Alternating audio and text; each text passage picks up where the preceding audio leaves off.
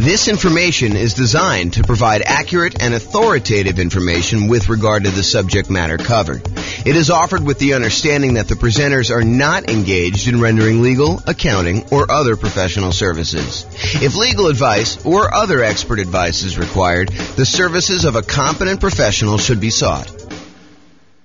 Welcome to the Knoxville Real Estate Investing and Real Estate Financial Planning Podcast. Learn all about investing in real estate in Knoxville, Tennessee, with a combination of real estate financial planning and modeling with numbers specific to Knoxville. Plus syndicated, more generalized recordings of live and pre-recorded real estate investing classes, not all of them specific to Knoxville. Be sure to stay tuned after the podcast for a message from our sponsors. All right, marketing to find off-market deals. I'm James Orr. Let us begin. So, finding deals. So, have you guys read the Millionaire Real Estate Investor book by Gary Keller? I think that is one of the best real estate investing books out there, honestly. If you have not read it, and if you read it a while ago, I would recommend you pick it up again. I haven't read it super recently, but I've read it multiple times, and each time I read it, I'm reminded of just how good of a book that is. So if you're doing any type of off-market deals, I would strongly recommend you pick up The Millionaire Real Estate Investor by Gary Keller. It's from 2005, so it's a little bit dated in some ways, but some of the stuff he teaches in there is like principles. It's like timeless, so it doesn't really matter. But one of the things he did in that book, the book is sort of divided up into two major sections. One section is like the how-to. Well, maybe it's three sections. There's an intro section that talks about the myths of real estate investing. Then there's a whole like meaty section on how to invest and a whole bunch of principles sort of stuff. And then at the end, there's like almost like biographical interviews with real estate investors where they talk about their business and how they did it and what they're doing to succeed. So one of the interesting things about the book is when Gary Keller and Dave Jenks and Jay Papasan wrote the book, they interviewed all these different real estate investors. I forget how many it was, maybe 500 or so. But they interviewed all these different real estate investors and they asked them things like, so what are you actually doing to be successful in this business? And one of the things they asked them is, how do you find deals? And so this is a page from the book.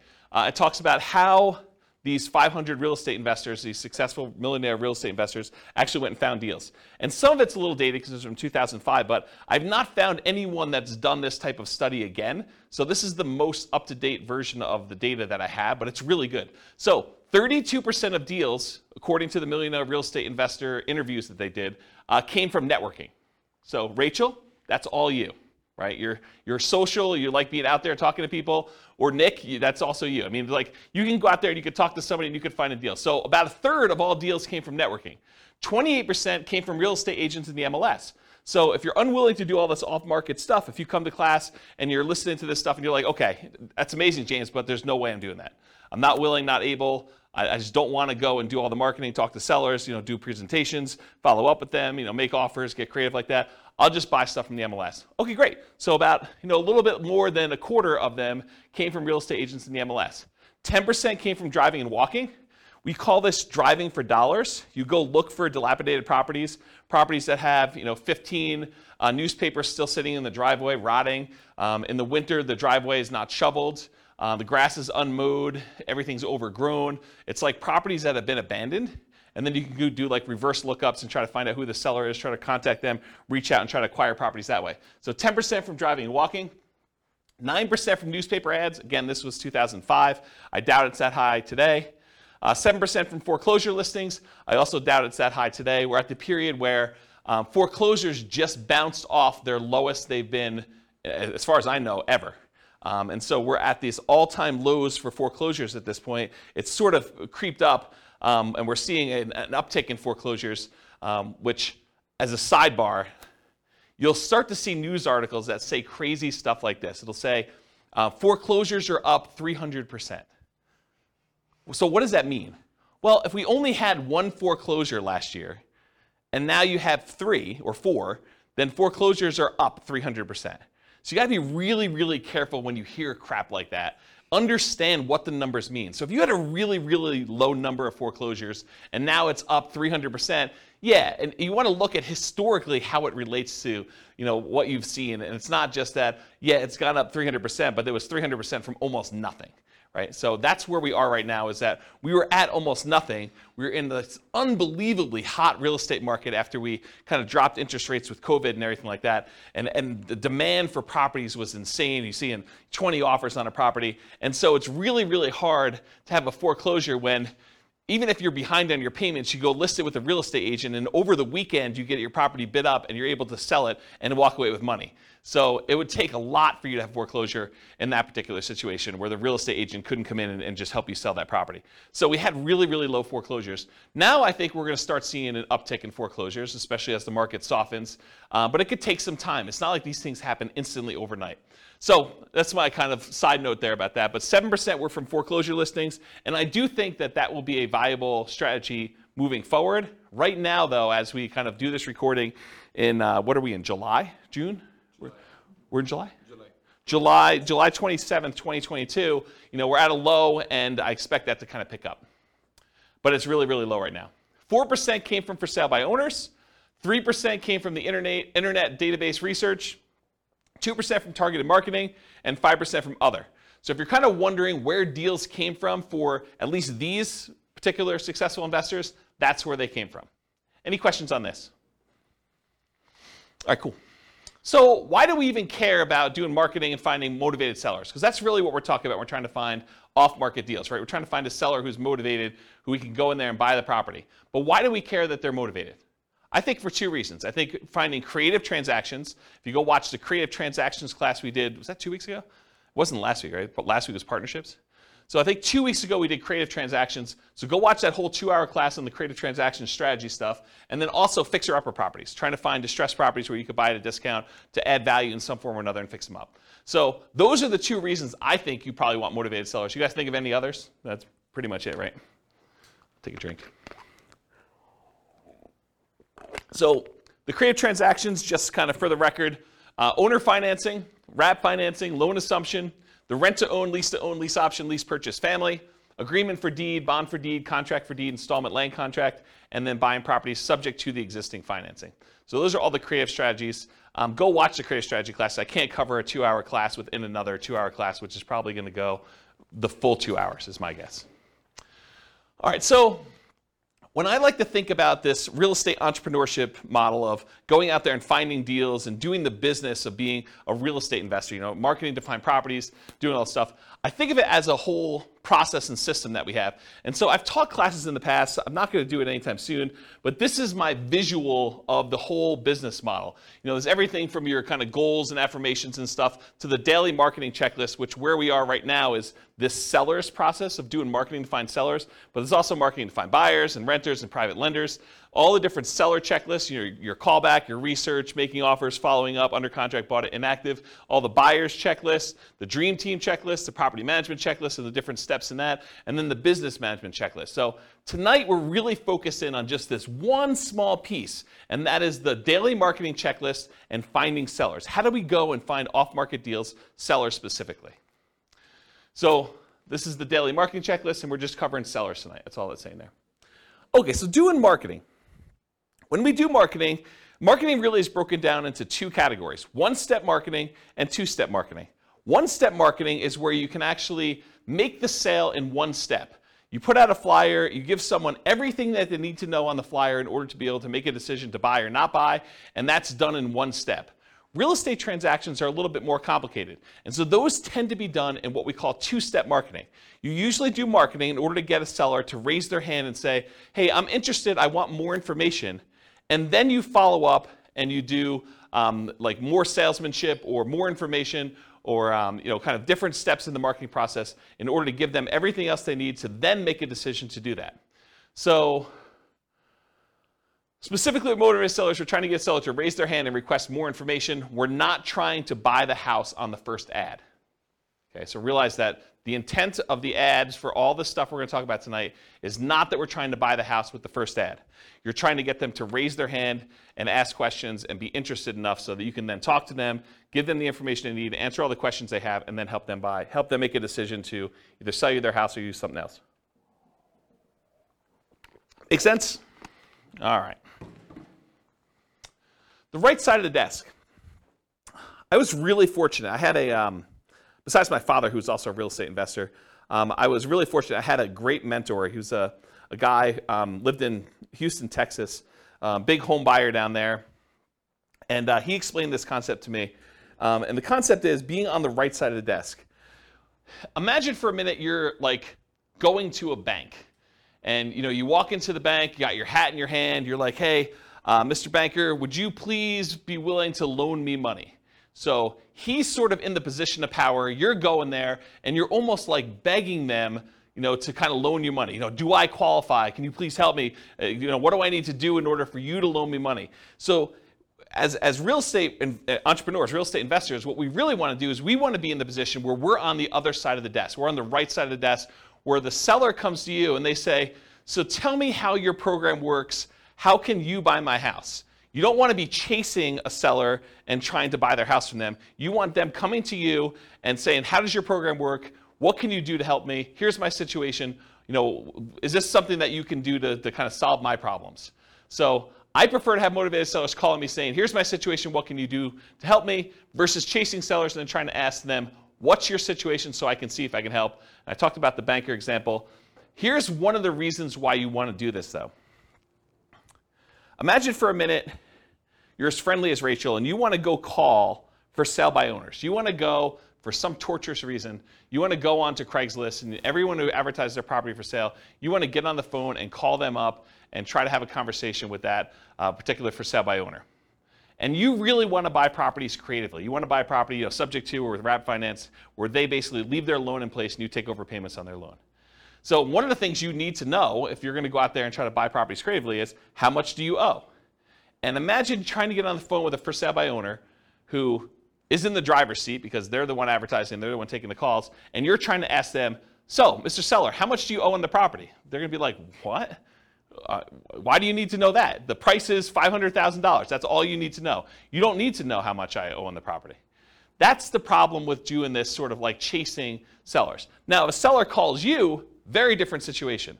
I think you're much more likely to get a compliance from a seller to be able to tell you how much they own a property if you ask them if they're calling you versus you directly try to chase them and call them.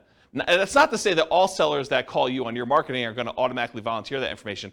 And honestly, with as much information technology and how much information is available in a lot of markets, you're going to be able to find this out by looking it up on the internet. However, I think if you're trying to make deals like this, you're much more likely to get compliance and to be in the right position of authority by having them call you for marketing. Does that make sense, everybody? Okay. All right, so a little story time. So this was probably 2008, 2009. 2009, I'd hired a full-time assistant to help out with marketing in order to buy properties.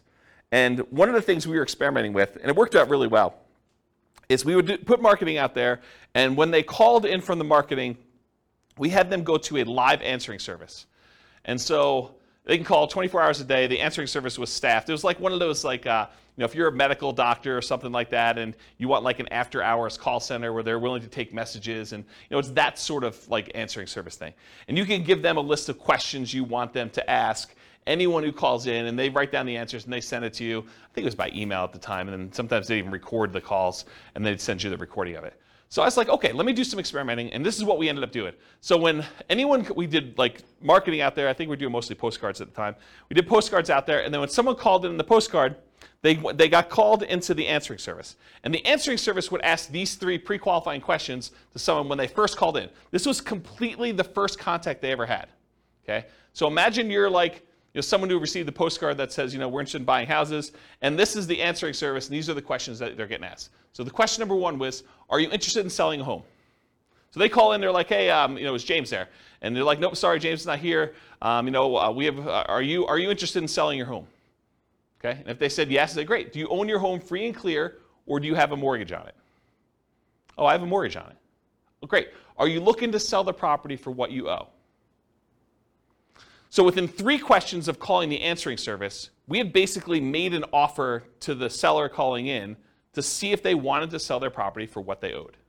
And if you're trying to buy properties creatively, subject to taking over existing debt, or if you just want to know like what they're willing to accept, if there's some motivation there, a seller who's willing to sell their property for what they owe is, in my opinion, a sign of motivation. And so this was a way to pre-screen sellers to sort them by motivation. Not to say that the ones that answered differently wouldn't also be deals, but these are potentially greater quality leads. Does that make sense, everybody? So this was a really quick way to do that. And I think if I were going to do a lot of marketing again, this might be one of the ways I'd set it up. Okay, so let's talk a little bit about some philosophy. So as a backtrack, before I talk about philosophy, this class is set up in the format of a lot of pre-information about marketing, strategy, philosophy, how things work. And then toward the end, there are lots of examples of marketing pieces. I'll show you a whole bunch of different postcards so you can get a feel of actually what people are sending. I'll give you some examples of door-to-door flyers type stuff, Post-it notes. I think I have some bandit sign examples in here. So you'll get a feel of some different marketing stuff in here. But first, before we get there, I'm going to set up a whole bunch of baseline stuff that I think you would benefit from knowing before we get to the examples. Okay, so this I'll outwork you mentality. Here's a quote here. It says, demand more from yourself than anyone else could ever expect. I think it's one of the basketball players. Anyone know what the basketball player was that said that? I should probably go look it up. But it was one of the basketball players. I think that he basically said, I'll demand more from yourself than anyone else could ever expect. And I think if you're going to be in this business, that's what you want. You want that massive amount of hustle where you're willing to do what it takes in order to get motivated sellers calling, doing all the stuff you need to do, returning phone calls, going out there doing your seller appointments. But I think that's an important mentality to have. I think you should develop multiple streams of motivated sellers. Don't just pick the cheapest one. Because I think what happens, and this has happened to me in multiple businesses, because I didn't learn the lesson the first time or the second time, but you don't want to go and just do one type of marketing and rely on that one type of marketing in order to bring you deals. I think you want to have a set of different strategies that all bring you deals. That way, if one of the marketing systems dries up and goes away or becomes illegal or just doesn't work anymore, is not as effective, is not cost effective anymore, then you have these other 2 or 3 to kind of rely on in order to do stuff. In my opinion, the most dangerous number in business is 1. I'll tell you the story of 72 in a second, but I'll tell you how I learned this lesson. So, I'm trying to think of how far back I need to go to tell you this. So back when I was doing real estate investing, I started off, this is probably also 2007, 2008, maybe even 2009. Somewhere in there, I was doing ads on Craigslist, and in my local marketplace, I could put up an ad on Craigslist, and if I renewed that ad every 3 days or so, I could expect to get a certain response rate. And I figured out to myself, hey, look, if I'm getting whatever it is, 1 or 2 calls a week by putting up this one single ad on Craigslist from sellers, then I could expect to do X amount of business. And I was like, but I really want to do Y amount of business, a lot more than what X was. So how can I go increase how many leads I'm getting from these sellers? And so I thought to myself, well, I could go post up twice as many ads, but you're already on there. You're kind of like fishing in the pond already. Maybe you put 2 fishing lines out, and maybe it works better. But I did some testing, and it didn't really work out the way I thought it was. I would get really good response on one, but if I did more than one, it just seemed like I was spamming Craigslist and doing it more than once. However, I could say, hey, look, I'm doing this here in Fort Collins. Couldn't I go and expand into Denver and put up an ad and actually do ads in order to find sellers in Denver? And the answer was yes. So I could go do Fort Collins and I could do Denver. I was like, well, if I'm going to do Fort Collins and Denver, why don't I go and do Colorado Springs as well? So if I do 1 in Fort Collins and maybe I'm getting 2 calls a week in Denver because the population is a little bit bigger. Maybe I'm getting another 1 in Colorado Springs, or another 1 if I go to Pueblo. And I was like, well, why am I just limiting myself to doing this in Colorado? Why don't I go and do an ad in Miami or something like that? And so I was doing all these different ads in all these different cities. And this is how we actually ended up doing the largest wholesaling company in the US. We were in 280 markets doing this wholesaling stuff. Is we were getting deals in all these markets and then marketing them and kind of selling contracts or in some ways monetizing them. And so the challenge with this particular model was I was getting really low cost leads by doing this type of marketing. The challenge was eventually Craigslist didn't like it, right? Craigslist did not like the idea of us posting ads in all these different cities, and it was really a problem.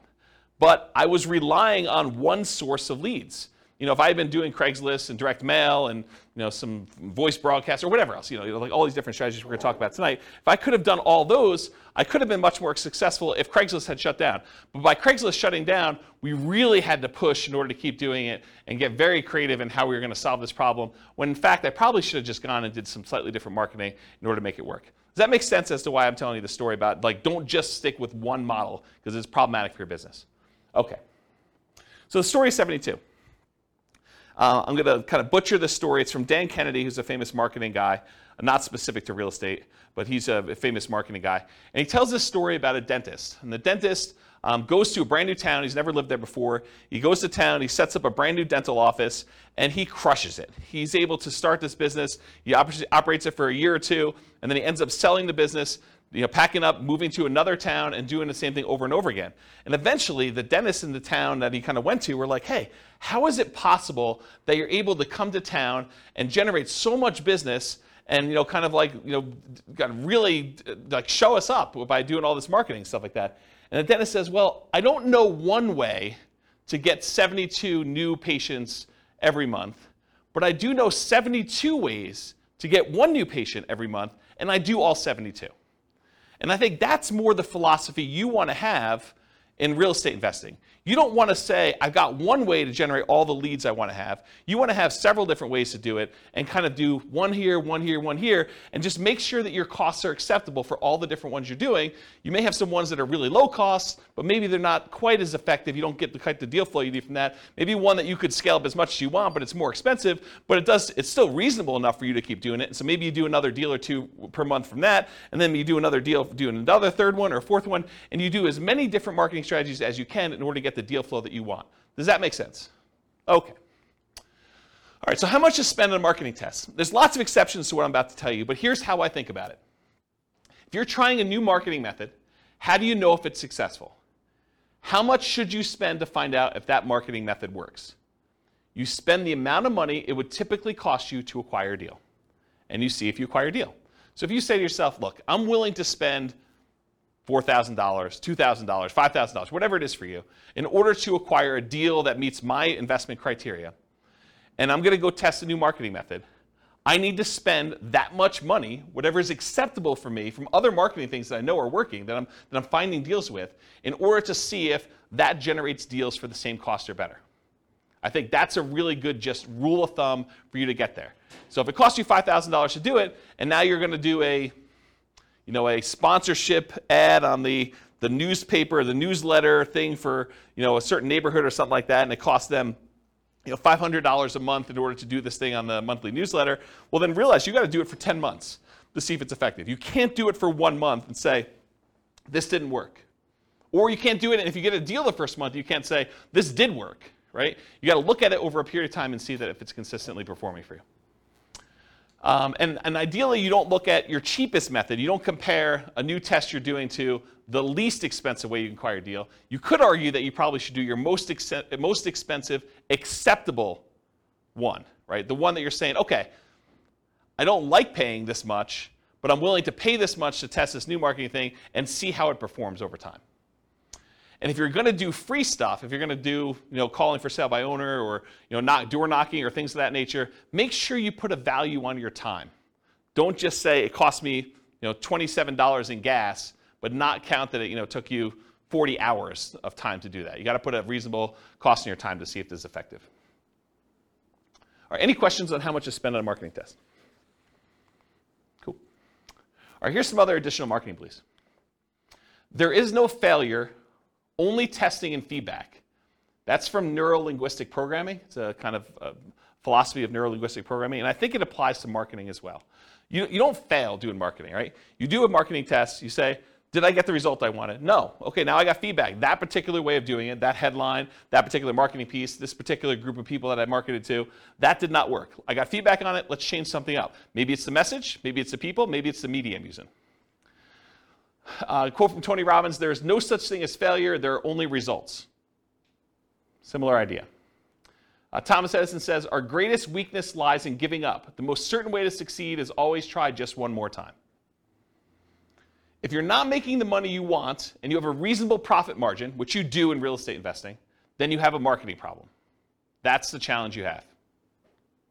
So will it work? No one knows until you test. Marketers do know this. You have to test in order to find out if something works. You change one variable, you test again. One of my personal biggest aha moments was discovering if I wanted more motivated sellers, I needed to do more marketing to have them call me. It was like, I know how to generate a motivated seller call. Why am I not spending the money to do the marketing? Once I got that, I'm like, this just makes perfect sense. It's like money in one side, calls out the other, put a little time between them and a little bit of work and effort, deals on the other end. So hold your marketing ruthlessly accountable for results. This implies you are measuring the results you're getting. You have to actually measure and keep results and know what you're getting. I personally believe you need to get good deal flow, have enough deals coming across your desk so that you can see a reasonable number of deals and start sifting and sorting. You're not trying to convince all sellers. And we'll talk about this when we talk about lazy and poor marketing, but the challenge when you're not willing to spend money and have enough deals coming across your desk and you're doing like poor type marketing where you're willing to put in time and effort into it is you work so hard to get a seller that when you finally find one that's motivated, you try every possible way to make that deal work. But sometimes the seller is motivated, but the numbers or the deal just doesn't make sense. Like you're trying to buy a property, it's worth $400,000, they owe $420,000. You're like, the guy's motivated. Yeah, he's motivated, but you can't make that deal work. You got to just move on to the next deal. And if you had 10 other calls coming in that day, you'd be able to move on. The challenge is you only had one call that week, and now you're trying everything. You're like, you're coming to class, you're asking me, James, so I got this motivated seller. He wants to sell me the property. He owes $420. The property's worth $400. Pass. That's my solution. It's like I'm not trying to get creative and make a non-deal deal for you, right? But if you had 9 other calls that day, then you move on. Otherwise, you're like, there's got to be something in here. What's the old joke about the kid and the pony? There's got to be a pony in here somewhere, something like that. I don't know. Anyway, so stop trying to convince all sellers. You're not trying to do that. You're sifting and sorting sellers. Start focusing on emphasizing solutions you can offer that would be good solutions to you and good solutions to that seller. The language of, well, here's what I could do. Would that work for you? Makes a lot of sense. Only 25% of leads are legitimate and should advance to sales. And that's from Gleanstar Research, or Gleanster Research. Only 25% of leads are legitimate and should advance to sales. Not every one is going to be a good fit for you. You're not trying to have a 100% conversion rate. That is not your goal. We'll talk about conversion rates in a little bit. All right, feast and famine. You got to keep the pump primed even when you're drinking from the fire hose. Don't turn off the marketing and then turn it back on when things die out, because it takes time to get everything going again. You want to keep your motivated seller pipeline filled. What I did is I figured out my numbers, and then I sent out enough marketing to get 1 call per day, my ideal pace. That's the pace I wanted to work at. So I figured out, after doing it for a little while, hey, look, I get about a call for every X number of postcards I sent out. I think it was like 140. I think that was my number. So for every 140 postcards I sent out, I would get about 1 phone call. And sometimes you'd get like lingering ones, but that was like the 1 phone call within a reasonable amount of time. And then you get the lingerers who saved it and they call you 6 months or 3 years later. Okay? Which you do, you get those. You get a little bit of like build up over time. But I was like, hey, look, if I want to call a day, I send out 140 postcards. So you don't have to do this, but I wrote software where I had the list of people I was mailing in a database, and I just exported 140 of them a day straight to Click-to-Mail. And I would send out the postcards that way. Okay? And that would give me about what I needed. Sure, there were days when I didn't get calls. There were days when I got more than 1 call. But it was about that pace. And I didn't start it and stop it. Right? Or you could work backwards from your ideal goal. And we'll talk about how to do this in the modeling spreadsheet. But you could say, look, I want to buy X number of properties. That means I need to do this number of phone calls. This means I need to put out this amount of marketing. So you can work backwards from your ideal as well. Okay? All right, looking inside and outside the industry. So study what other people are using inside your industry and outside your industry in order to find ideas of what kind of marketing to do. All the marketing that real estate agents use to find sellers for listing, that's what you're doing too. If you ever thought about it that way, real estate agents are trying to market to find sellers who haven't yet raised their hand and say, I want to sell my property. And they're trying to find those so that they can help them sell their property and get retail price. You're doing the same thing. You're trying to find sellers that want to sell properties. Your criteria for what is a seller that you could help is probably different, but you're still doing the same type of marketing. Or real estate agents sometimes are looking for buyers, which you might be as well when you get your property, or tenant buyers, or tenants. So you can look inside your industry for ideas. But don't just get laser focus on everything inside the industry. You can also look at what's happening outside the industry, what's working that other people are not doing, and bring it into your own business. So there were not a lot of real estate agents when I started doing these real estate investor classes that were teaching investor classes in order to generate clients in their brokerage. But there were financial planners who were. Financial planners were doing, a little lunch and learn or dinner thing where they'd come in, they teach a class on how to optimize Social Security, and they would use that to generate clients. Why weren't real estate agents using that? I don't know. I just started doing it. Same idea for your stuff. Look outside your industry for people that are doing something else, and then see what you want to adopt for your business. Okay? All right, so I know I could. I don't know if I will, but I could do a whole class on this particular spreadsheet. And the last time I taught a class on this particular spreadsheet was in 2016. I did a whole class that literally just went through each box in the spreadsheet, and I talked about my assumptions and how each step worked and everything.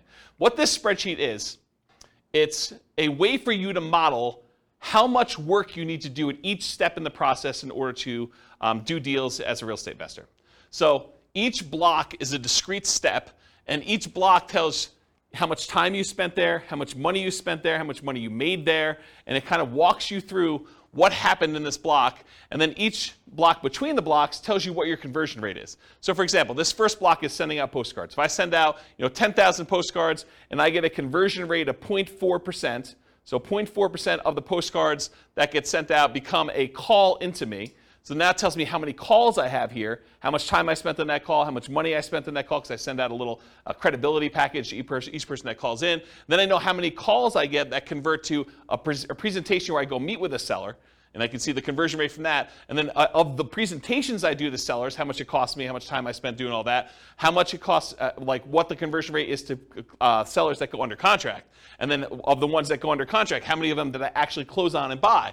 And then of the ones that I close on and buy, how many tenant buyer or tenant calls do I take? And then how many tenants do I meet at the property? And then how many applications and the negotiating of leases do I do? How many signed leases do I do in managing the property? How many closings do I have for them when they finally buy the property? And then what the sale to the tenant buyer looks like at the end, and how much money was made and how much time was made. And then at the end, I sum up all of the time it took for every one of these steps, and how much money was spent in each one of these steps, and then how much money was made from all of these steps. And I could tell you what my dollar per hour was, and what my conversion rate was, and how many houses I sold. So now I can go back in here, once I know all my conversions and I got my costs and times and everything, I can come in here and say, okay, instead of sending 10,000 postcards, what if I sent 5,000?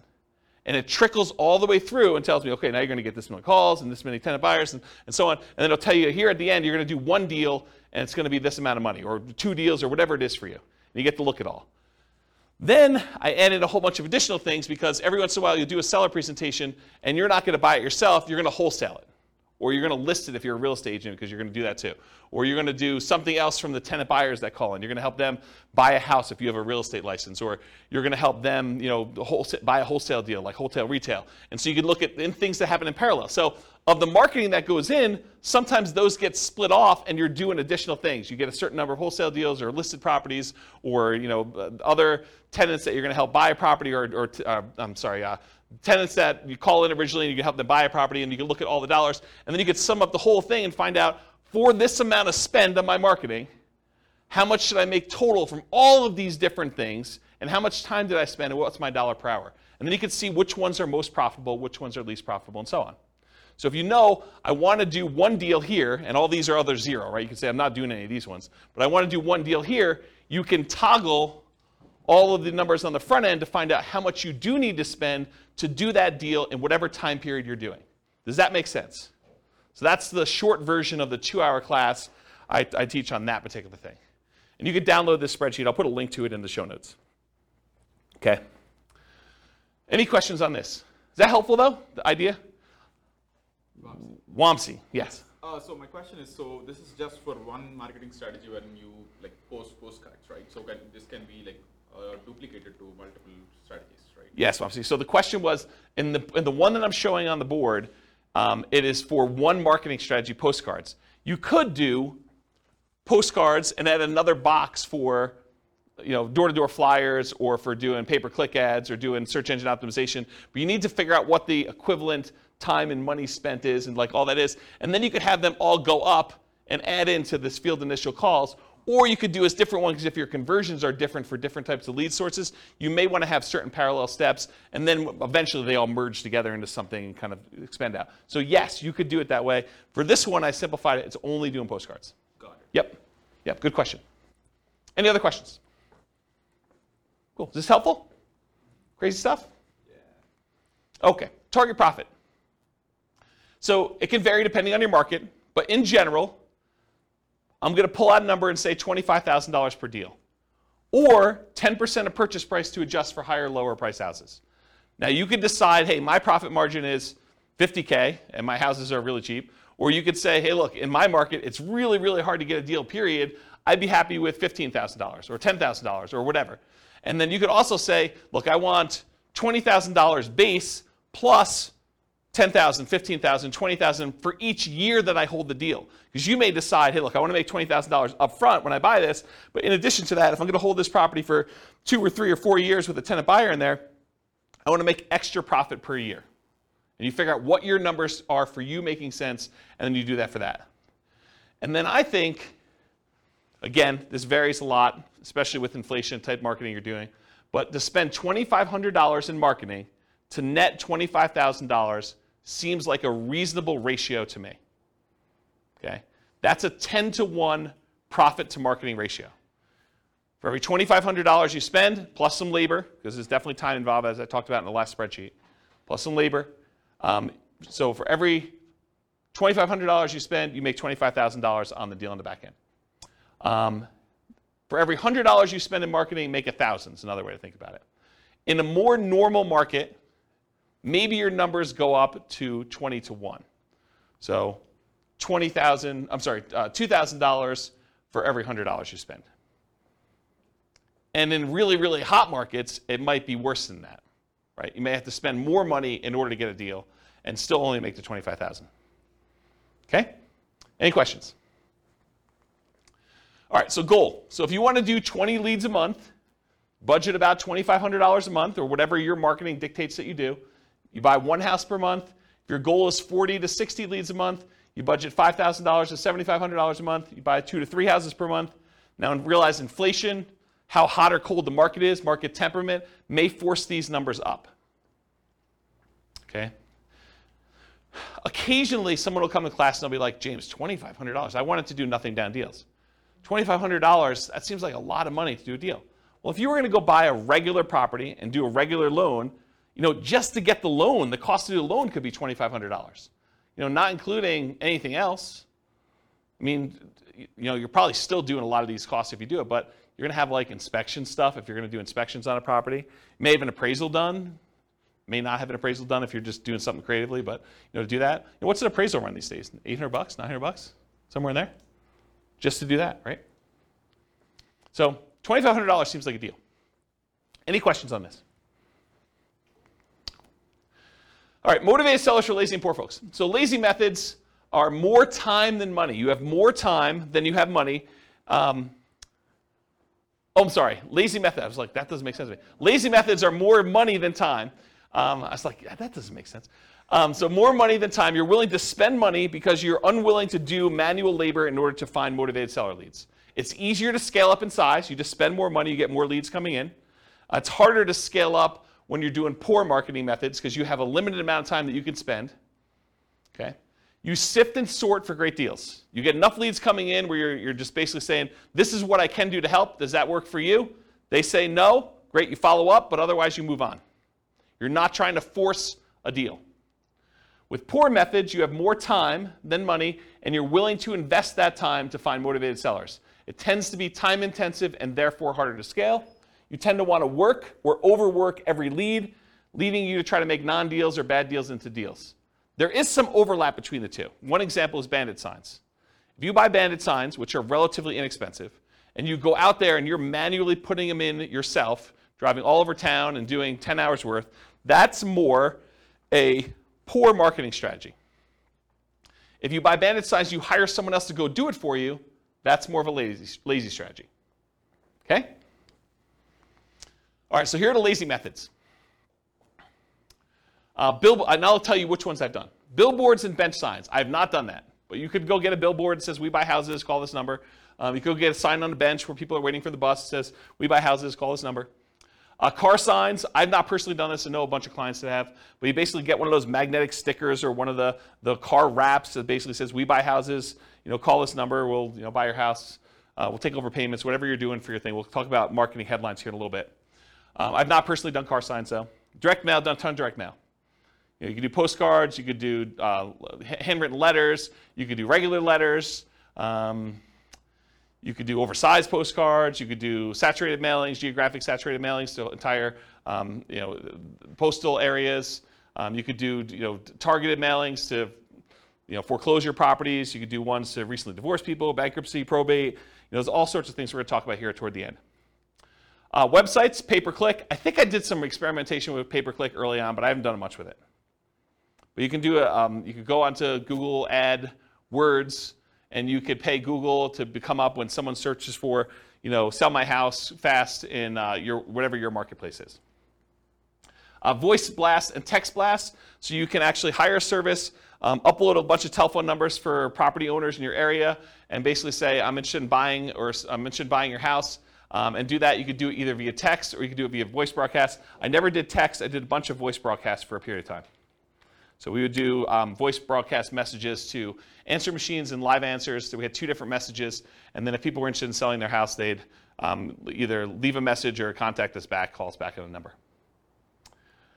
Newspaper advertising. I did a ton of newspaper advertising. It's actually one of the more effective ways in some cases. We would do ads in the paper, just like classified ads. We also there was like a monthly publication. Is it Fort Collins Forum? Does anyone know? It was like an old newspaper. I think it was called Fort Collins Forum. And we'd have like a half-page ad covering the full front half of a newspaper ad, and we'd buy that each month. And that was pretty effective. But it's harder to do newspaper these days. Radio, television ads. So I didn't actually do this, but my friend Brent, who I told you about in Texas, he actually, at one point, before he actually died really tragically, a long time ago, about a decade ago. But he actually acquired the rights to WeBuyHomes.com. I don't think he had WeBuyHouses.com. I think he had WeBuyHomes. And then he had 1-800-WeBuyHomes and 1-800-WeBuyHouses, which is the same phone number because it stops at like HO. So it basically had the telephone number and that. And what he was doing is he was licensing out the rights to different marketplaces to do that. And he had a professional video done and professional radio spots done. And you could run these. You don't have to do any customization because it's the same number. But you basically run that ad in your local marketplace, and then the number calls through. And based on your location from where you're calling, the telephone rings into your office or wherever you want it to go. You basically had them direct where you want it to go. And so he did a bunch of television stuff. I didn't personally do it. But that's one of the things he was doing. So you could do radio and television ads. You can also do Yellow Pages. Yellow Pages are mostly defunct now because of the internet. But there were some interesting lessons to learn from things that people would do in the Yellow Pages. Instead of just advertising in like the real estate services section, some people would advertise in the money to loan section. Because if you think about like where your sellers are coming from, a lot of times they're looking for solutions other than selling their house before they get to the point where they realize they need to sell their house. And so a lot of times some investors would actually have a separate business that would make loans, and then they would use that as a lead generation tool in order to find sellers that were going to be early on in their pipeline. Does that make sense, everybody? What I said? Okay. All right, any questions on these lazy methods? We're going to go into some detail here. Yeah, Ben. So you said for the direct mail, you can mail to foreclosure houses and people who got divorced recently. How do you get to know that information? The list? Yeah, I'll give you some sources for lists here in a little bit. Yeah, these are places you can buy them. Yep. So the question was, where do you get the list for people going into foreclosure or people that had a bankruptcy or something like that? And you can buy it from list brokers. Yep. Okay, any questions on lazy methods? We're going to go into some detail on mostly direct mail. I think that's mostly what we're going to cover from tonight in detail. Any other questions on this stuff? All right, cool. So here's some of the poor methods. If you're willing to put in more time, bandit signs as an example, although I told you if you want to do bandit signs and make them lazy, you can actually pay someone to do them. But bandit signs are those yellow corrugated plastic signs that go out there. You may have seen them, says, lose weight now, or, you'll see them in new construction neighborhoods where people are advertising, sign up for this internet service or sign up for Comcast or Xfinity or whatever it is. So you'll see those types of signs, or you'll see them sometimes for like churches.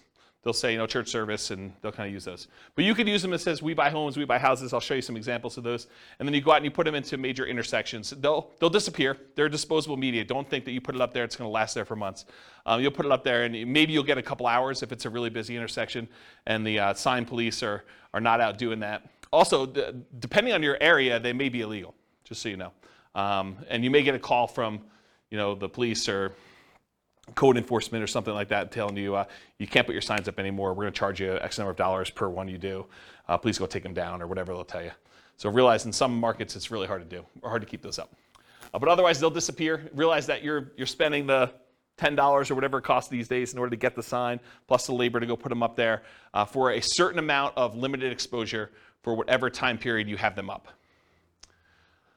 Business cards, I'll show you an example of a business card with a little twist on it here in a little bit. But if you want to see good examples of other real estate investors with their business cards, go to investor meetings and ask them to see their card.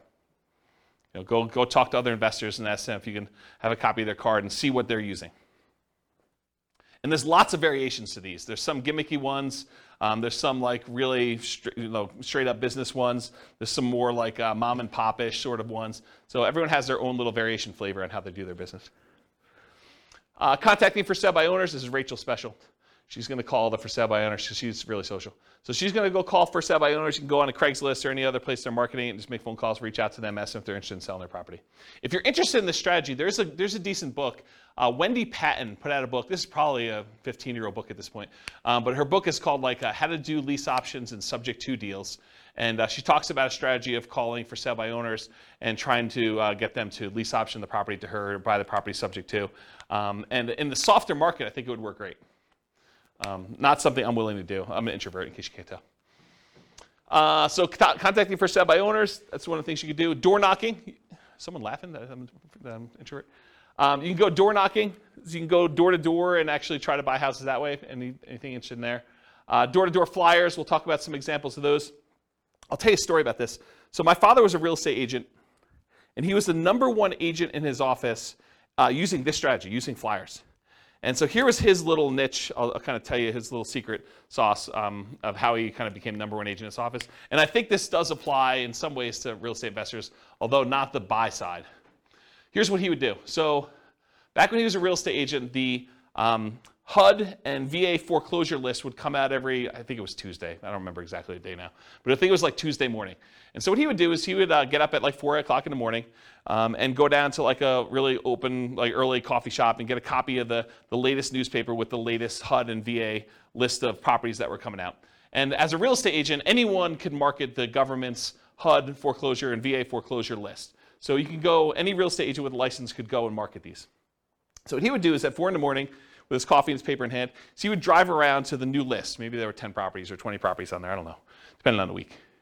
So you'd go look at the properties, so you'd like, oh, this one looks interesting, and this one looks interesting, this one looks interesting. And he'd pick, half a dozen properties or a dozen properties, and then he'd go back to our home office, and he had a copy machine there. And he would he'd hand write out a flyer. He had a flyer template, had like 2 little bald eagle, like U.S. official-looking, symbol-looking things in the corner and said, HUD foreclosure, VA foreclosure, if you're interested in buying this property in your neighborhood at, and have fill in the blanks, 1, 2, 3, 4 Main Street, it requires X dollars down, and with X dollars down, your payment would be X per month with your whatever this interest rate assumption was and all this other stuff. So he basically had this like little one-page flyer.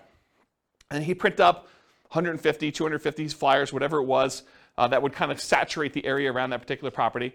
And then as a teenager, I would go deliver flyers all day. And so I'd go out and walk the 200 nearest houses to that particular property with that particular flyer. And on the back, he had all 6 or 7 different properties with just a summary of them in case you're interested in any other ones. And he would just put out 200 flyers or so per property, 10 properties or so a week, somewhere around there. And he'd sell a bunch of them, a couple a week, where he was just out there doing that. And so if you want to do flyers can be really effective for finding, in this case, buyers, but it could also be effective for buying sellers as well. We've done some flyer type stuff, mostly door hangers and sticky notes is what I've tested. I haven't done as much flyering for that stuff. And by the way, I've not done door knocking personally. Okay, so we'll talk about some sticky note stuff. Driving for dollars, we talked about that, going around trying to find abandoned properties, dilapidated properties. Flyers and free flyers. So the flyer method we've kind of talked about, but the free flyer method I think is interesting enough. So for somebody who doesn't have a lot of money, you can go find 3 other businesses that are non-competing with you, the pizza guy, the car wash guy, the homeowner's insurance guy, whatever it is, and you could get them to each be willing to pay 1/3 of the cost to deliver 500 flyers to a particular neighborhood. And it's 1/3 because you're going to have 4 ads on that page, them 3 and you, but you're not paying. You're kind of riding free by coordinating this all with the 3 different businesses and having the printing done and having them delivered and all that stuff. So you charge them 1/3 of the cost to have all the printing done, all the delivery done, and you're kind of taking 1/4 of the flyer space in exchange for you organizing it. So you can have an unlimited flyer budget if you really wanted to, if you're willing to put in the effort and do manual labor to do that. Okay? Networking, we'll talk about an elevator speech here in a minute, but Rachel loves to get out there and talk to people, as does Nick, and he can go and find deals that way. Real estate agents, that's another way to find deals that doesn't require a lot of money. Posting ads, if you're going to willing to go on like these websites like Craigslist or places like that, you can put some ads up there. Promotional clothing, the We Buy Houses t-shirts and We Buy Houses, sponsoring the baseball team and stuff like that. You can also find real estate wholesalers and bird dogs who are willing to go out there and find deals, and then they'll sell them to you for a fee.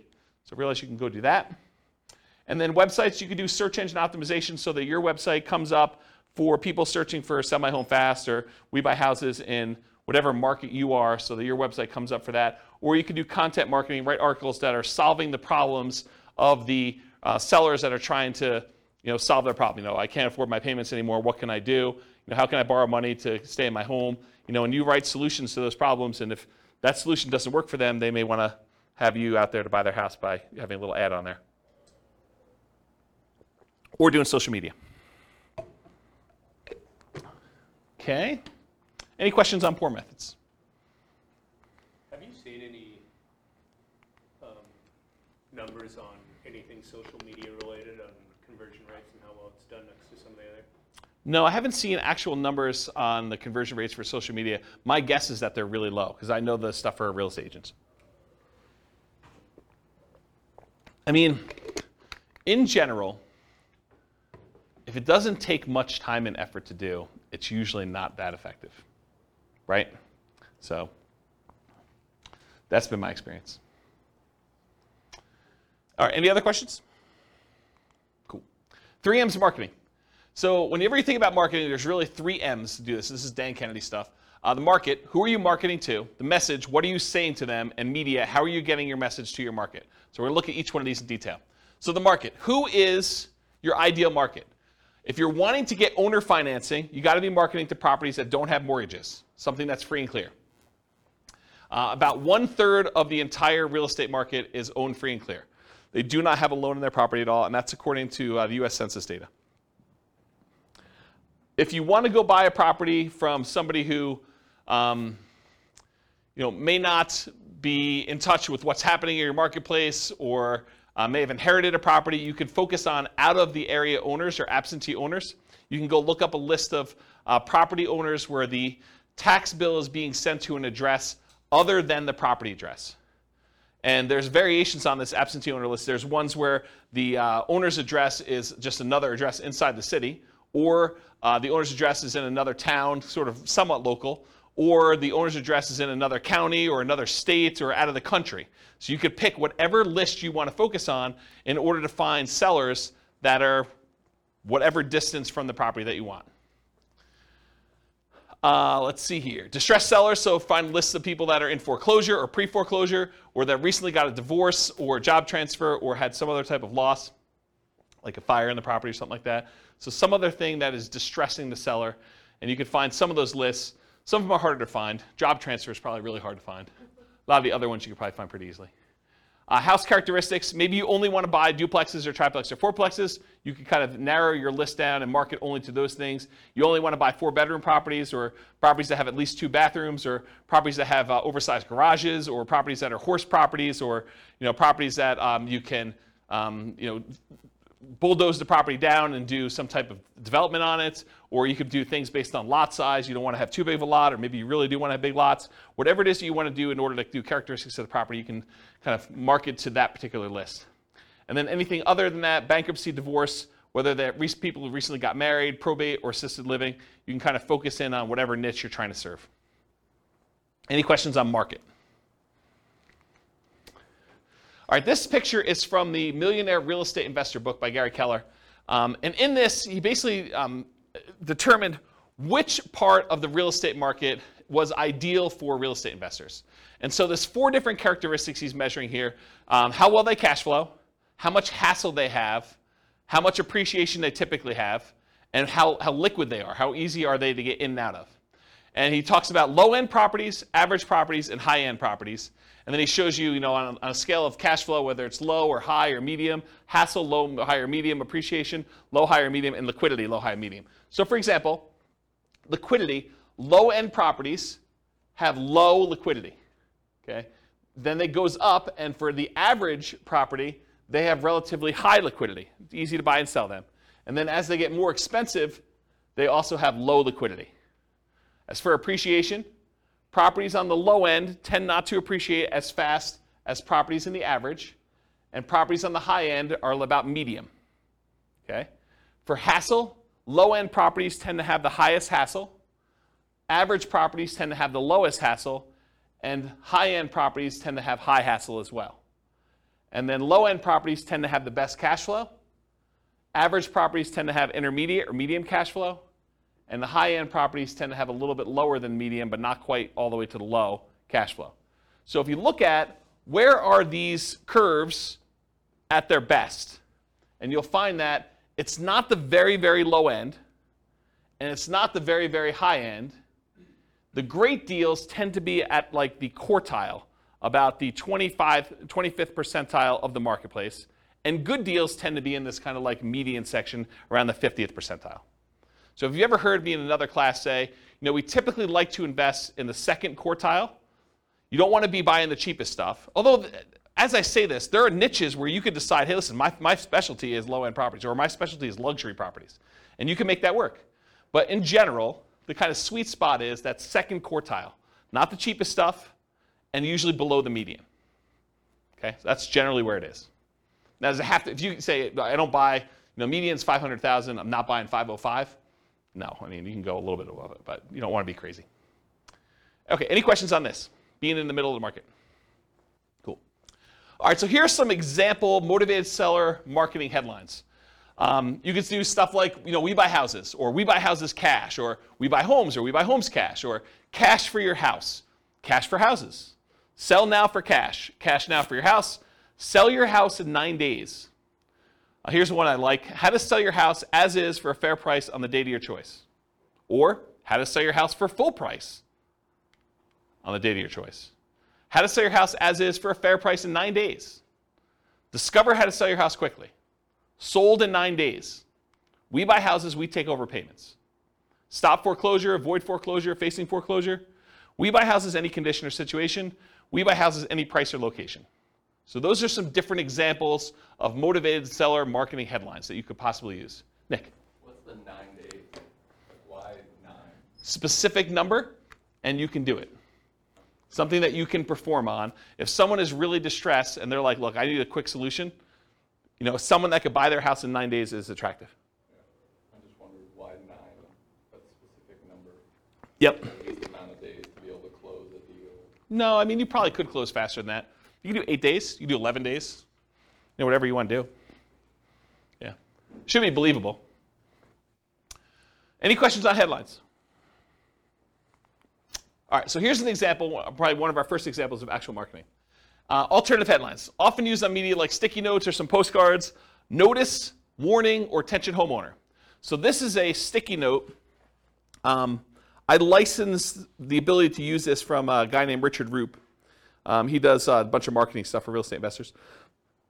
And so this is the example that Richard Roop uses. We've done these and they've worked really well. In fact, I have a funny story. So on this thing here, when you print them out, this shows up in blue. It's like Richard's initials and number 37. And we don't change it. It's always 37, no matter what it is and who it is. So I get this really nasty phone call from a seller who's like, if you ever put this sticky note on my door again, number 37. So she's all mad and worked up, and you can hear her crumpling it up in the background and throwing it away. So she's just really worked up. There's only like 3 or 4 really angry people in the world. They just move around a lot, so you'll run into them. But there's only like 3 or 4 of them. But anyway, you put these on the door, and you'll get calls. You'll get some nasty calls, but you'll also get some good calls on it. And so the postcard basically says, attention homeowner, company's now looking to purchase several houses in your neighborhood. Are you looking to sell soon? Blah, blah, blah, blah, blah. Call our 24-hour recorded message line. Remember, we're doing 2-step marketing. This is not enough to sell a property, right? Not enough to get them to convince you to sell them your property. So 24-hour recorded message gives them more information. Or go to our website and get more detail on that. Submit your property information. And then if you're not looking to sell, keep this one or send it on to a friend, sort of thing. Okay? Any questions on like the sticky notes example and some headlines for that? Make sense? Okay, cool. So you want your message to match with the market you're doing. Make sure that your message matches the market you're trying to reach. We buy houses, we take over payments.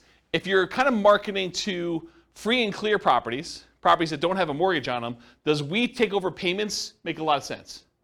No, not really at all. What if you're trying to buy luxury properties like, $1 million homes? Does we buy properties cash, any condition, make a lot of sense? Maybe not. There's probably some disconnect there. Maybe you'll catch 1 or 2, but I don't think that's the message you'd primarily want to target. It's sort of like fishing, right? If you're fishing and you throw a certain type of bait in the water, is it possible you could catch a shark with a worm? Maybe. You're probably not catching sharks with worms, but it's possible you could. You're much more likely to catch a shark if you use the bait that sharks like, or you're much likely to catch the other fish using the bait that fish likes.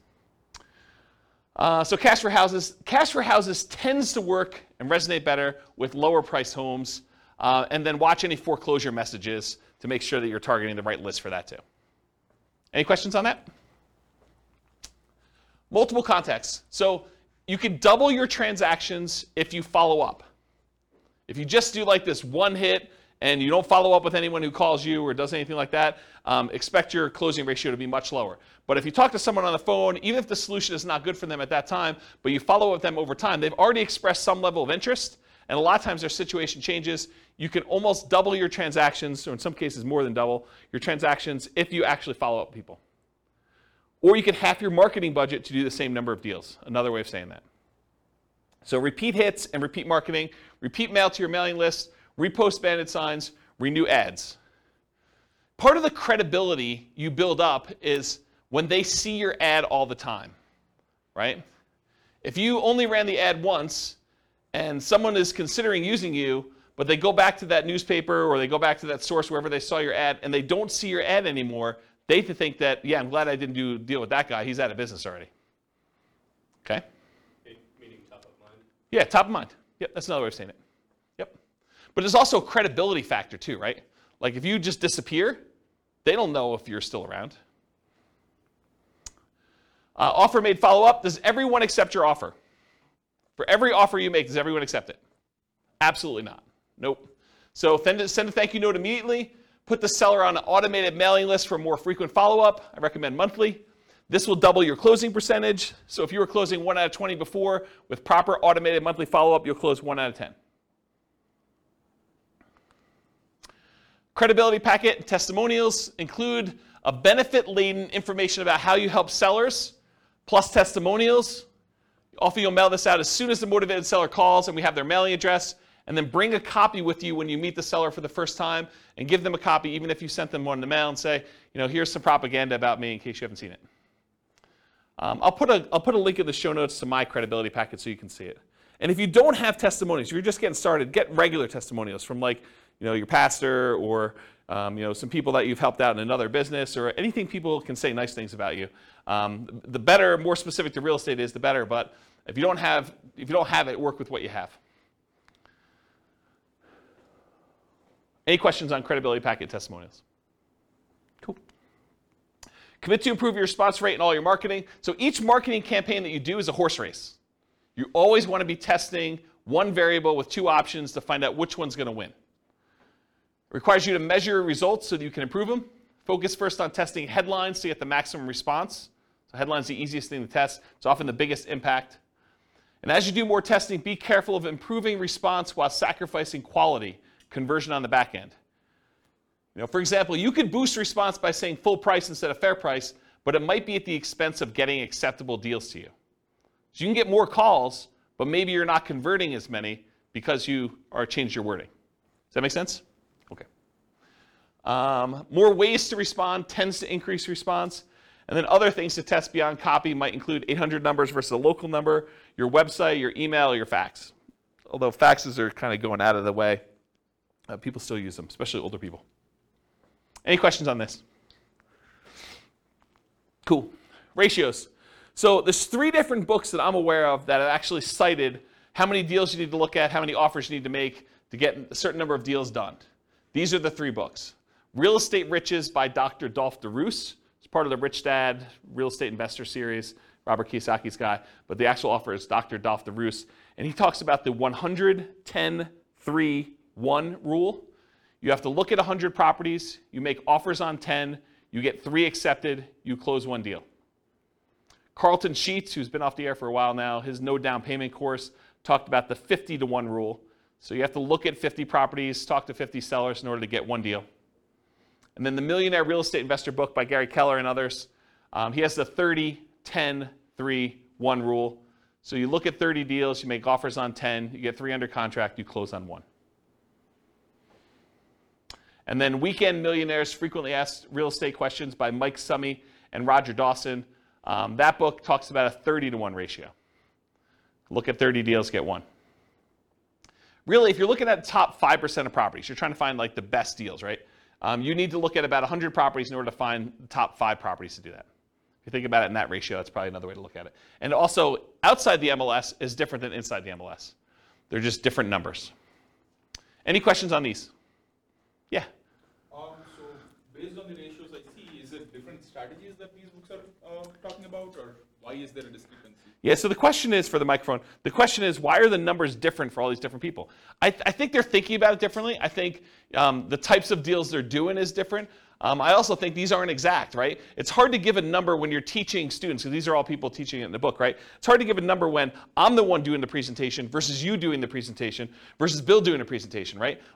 You may be able to close 1 out of 5 because you're amazing. I may be 1 out of 20 because I'm incompetent. And Bill's just sort of between us, right? It could be all over the place. So the numbers are sort of just a general guideline to begin with. And I think looking at them, they're pretty close, right? I mean, they're not that far off. So. But is 30:1, the book that says 30:1 necessarily good than the book that says 50:1? So the question is the book 30:1 a better book than the one that does 50:1? No, I don't think so. And the other thing I'll add about this is, let's say you come to me at a class, you say, James, I don't know what you're talking about 30:1. I'm closing every 2. And what I would say to you is, maybe you're not doing good enough deals. Maybe you're not making your offers low enough where you're getting too many accepted, right? Maybe you should be more selective. So you could go in there and offer full price. I'll pay you full price. I'll get a loan. I'll buy your property. Well, yeah, it's easy to get those accepted, right? Yeah. If you're coming in, you're like, I'll pay you half price. Maybe you're not getting, 1 out of 100. Maybe you're 1 out of 200. But maybe that's okay for you. Yeah, Ben. Just a thought too on that. I think when you have a more targeted marketing so that the leads that you initially get are higher quality leads and they're more expensive too. Yeah. So they're different kind of deals too. Yeah, Ben says, maybe you're doing more targeted marketing where you're doing probate lists or bankruptcy lists or foreclosure lists, and you expect your ratio to be higher or something like that. You expect it to be more motivated, and that's definitely a possibility. Yeah. Because Golf does like 100-unit commercial, 100-unit apartment complex deals and stuff. Yeah. So we're talking about different types of deals in there. Absolutely. I mean, there's lots of variation in this, right? I'm just trying to pull these out of different books to show you at least what some have said. And if anyone knows of, even on the recording, if anyone knows of another book that gives numbers, or even another website that actually gives numbers based on some data, I would love to know about it. So feel free to reach out to me via email. Any questions on ratios? Cool. All right, testing versus buying tested marketing. So you could write your own marketing. I mean, I'll show you some different examples. You can go find a ton online. You can go write your own and kind of use that and test it with your own marketing dollars. And when you do your test marketing, you're testing the market, who you're mailing to. You're testing the message, which is what you're kind of creating yourself. You're testing the media, how you're getting the message out there. And then you're testing your sales skills. Or you could buy marketing from someone who has 100 students who have sent out 100,000 pieces of mail, and you know that the marketing message is effective and works, and then you eliminate one of the things that you're testing. You're still testing the market. You're still testing the media, and you're still testing your sales skills, but at least now you know that the marketing message is sound because you bought it from somebody who's had a whole bunch of students test it in a bunch of different areas. Okay, so I personally, once I understood this, I went and I bought rights to use someone else's marketing materials. I did not create my own. I would tweak stuff just a little bit, but for the most part, I was borrowing Richard Roop stuff. I'd pay him a license to do it, and I would actually do it. So do what you want to do. Yeah, Rachel. Do you feel like, compared to when you were doing this, and now the market is differently saturated in terms of wanting to see something unique versus getting 5 postcards that say the same thing? What different people is that? So the question is, do I think that compared to when I was doing it very actively versus now, do I think the market is saturated? And I think back when I was doing it, the market was saturated. And you'll see a ton of different examples. And this is just a really small sampling because everything I got, I would stick in a drawer and I'd save because I would keep a marketing swipe file. And so I would look at all the stuff that came, and you'd see people that obviously were subscribing to stuff, but it was less common than you'd imagine. A lot of people would create their own crap, and they'd send out their stuff. And some of it was really good, some of it was really bad, right? And you could sort of see this. And then you also see, when you own properties for a very long period of time, you see longevity. You see the people that are mailing every 3 months and how long they've been in business. And you see the kind of fly-by-night, oh, this person only ever mailed me once sort of thing. And when you have a bunch of properties in an area, you could see multiple copies and see who's marketing where and stuff like that. So I think in certain markets, you're going to find a lot more competition.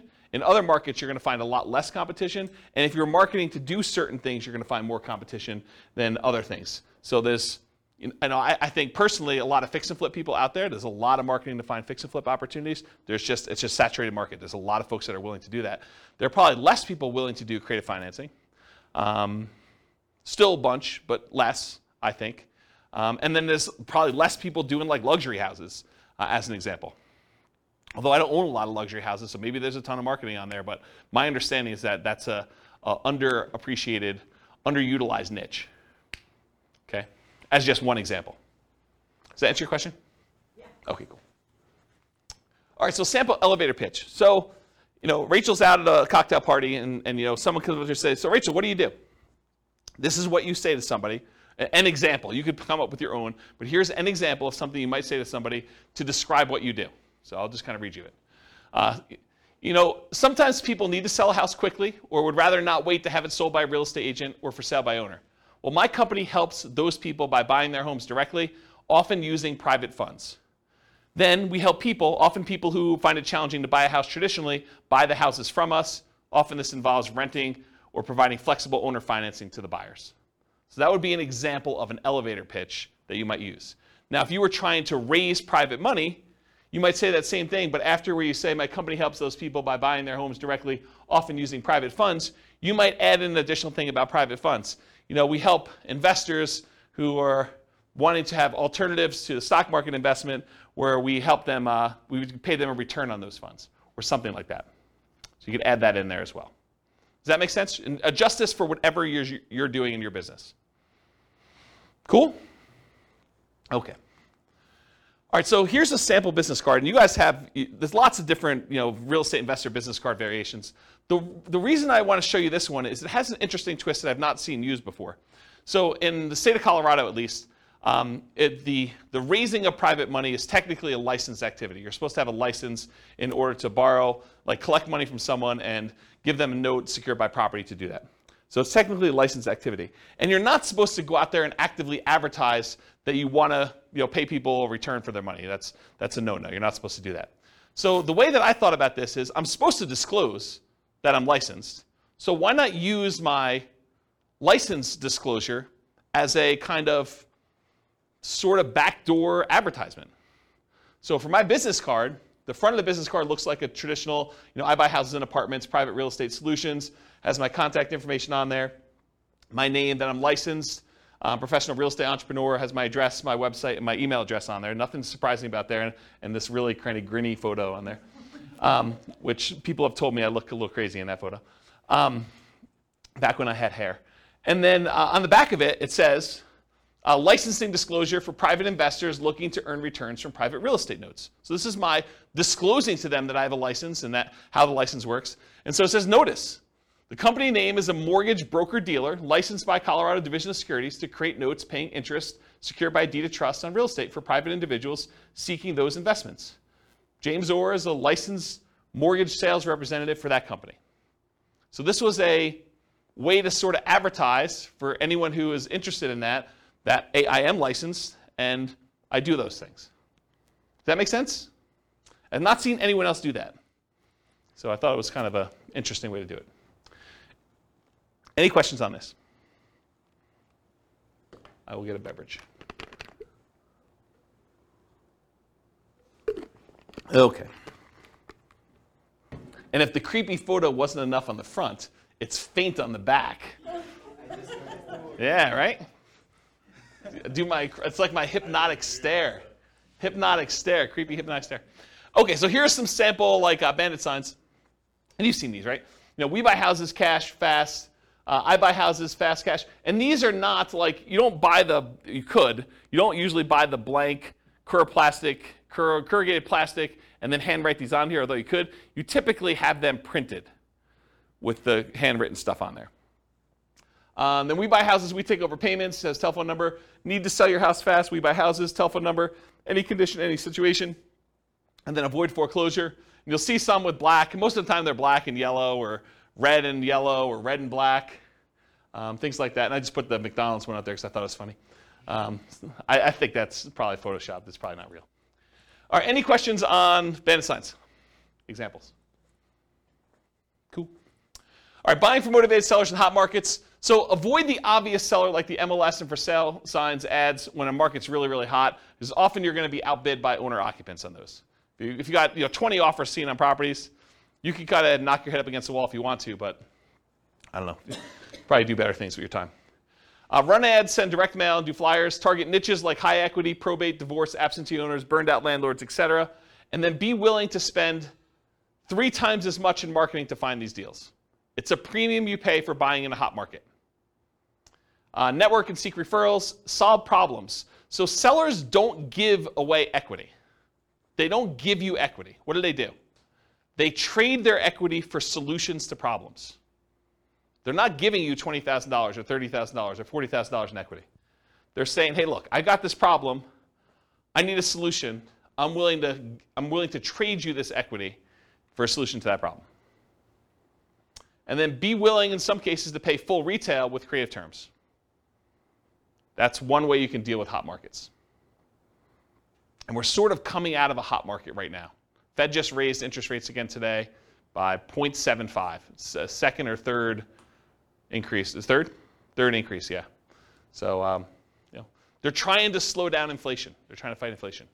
And one of the ways to do that is adjust interest rates, which slows down the real estate market, and a lot of things are tied to the real estate market. All right, any questions on hot markets? Cool. All right, let's talk a little bit about direct mail. I like direct mail. So what are the pros and cons of doing direct mail? So I'll just kind of share some with you. You have a lot of control when you do direct mail. You do a lot of testing. You control when it goes out, how it goes out, all that stuff. Your coverage and reach, you can have really good coverage. You can have really good reach by going, long distance. You do stuff local. You can focus on a lot of different things. There's a lot of flexibility. You can put out a large amount. You can put out a small amount. You can put out a small amount all the time, like every day. You have pretty good impact, especially if you have really good ads. You could change the size of the ad to have really big impact, or you could do postcards and do a lot of them. It has a pretty historic response rate, and with the movement of a lot of companies away from direct mail, there are less people competing with you in your mailbox. You show up alone. Versus someone goes online, you do pay-per-click, or you try to compete with SEO, and you want to come up for, sell a house fast in whatever your city is. Realize that you're not the only person trying to come up for that. There's other real estate agents, there's other investors, and so now you're competing with the 4 or 5 or 10 or 15 or 20 or 30 other people there. With a postcard, some days you're the only one that shows up there. Sometimes it's, you're the only one that shows up that month. So you definitely have a lot of ability to show up there without competition. You have selectivity. You can decide who you want to target versus having to hit a lot of waste, a lot of different people in there. It's highly scalable. You could decide you want to buy one house every quarter, one house a year, or you could decide you could buy 10 houses a month. Whatever you want to do. This is a very scalable type of thing with direct mail. It's relatively inexpensive to do. It's proven. A lot of people have used it for. And the other thing is privacy. If I want to find out what someone is doing in order to market to find properties, and you're doing stuff online or you're putting an ad in the newspaper, I can go look at that newspaper, I can go look at the online stuff, and I can see what you're doing in your business. And I can try to deconstruct that. I know unless I have a house in that marketplace and you send direct mail to me, it's hard for me to see what you're doing. So there's some privacy way to do it there too. What are some of the downsides? Sometimes there's delays in delivery. You can't always time this perfectly. Sometimes you get poor quality lists. You'll have a bunch of undeliverables or bad names on there.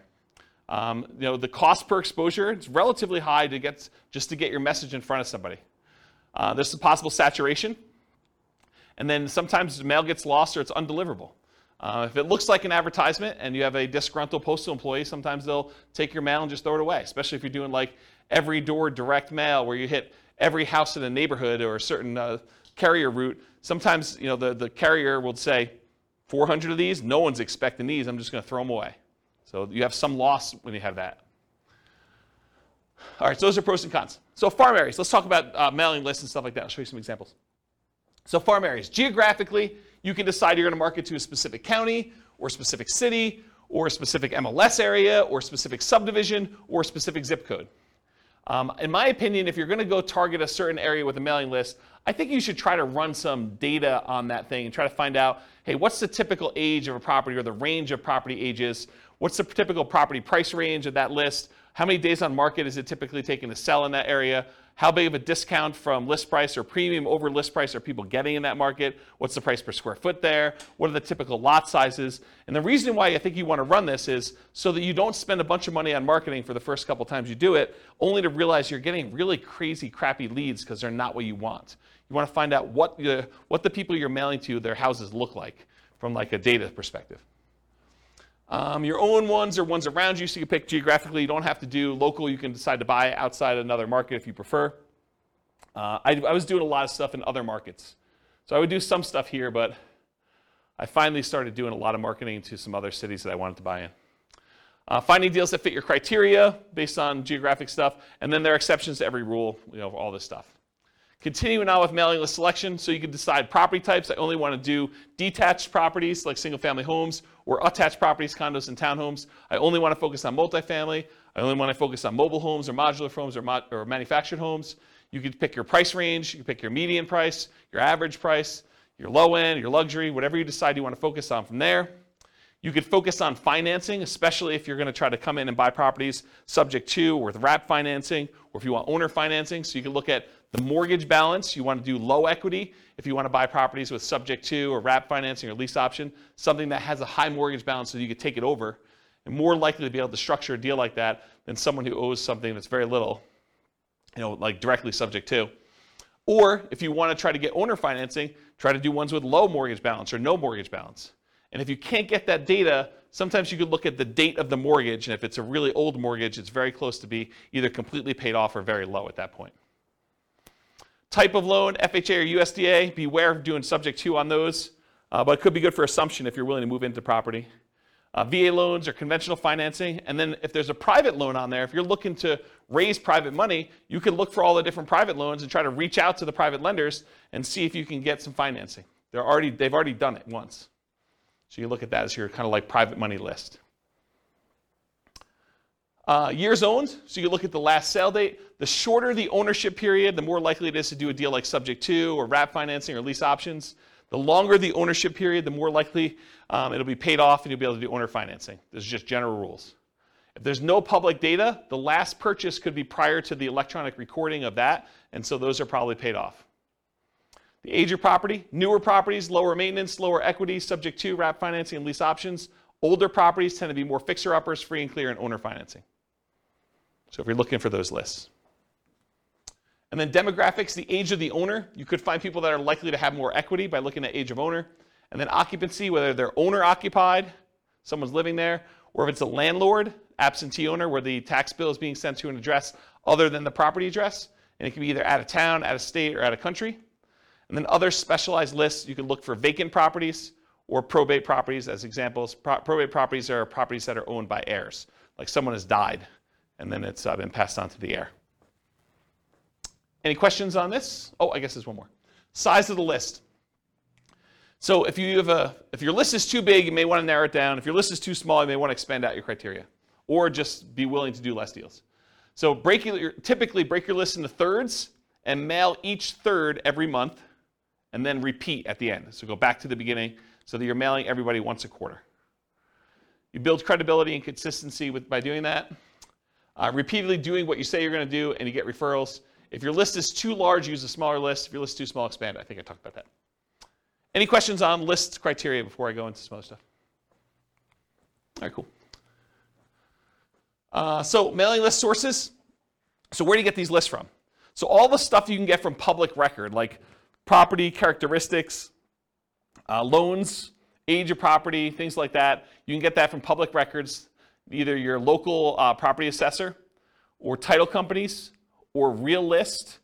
RealList is what we use here in our local MLS. So if you have access to the MLS, you could download a RealList public record list, or RealQuest, which is, I think, another product by the same company, which is a variation like what they offer.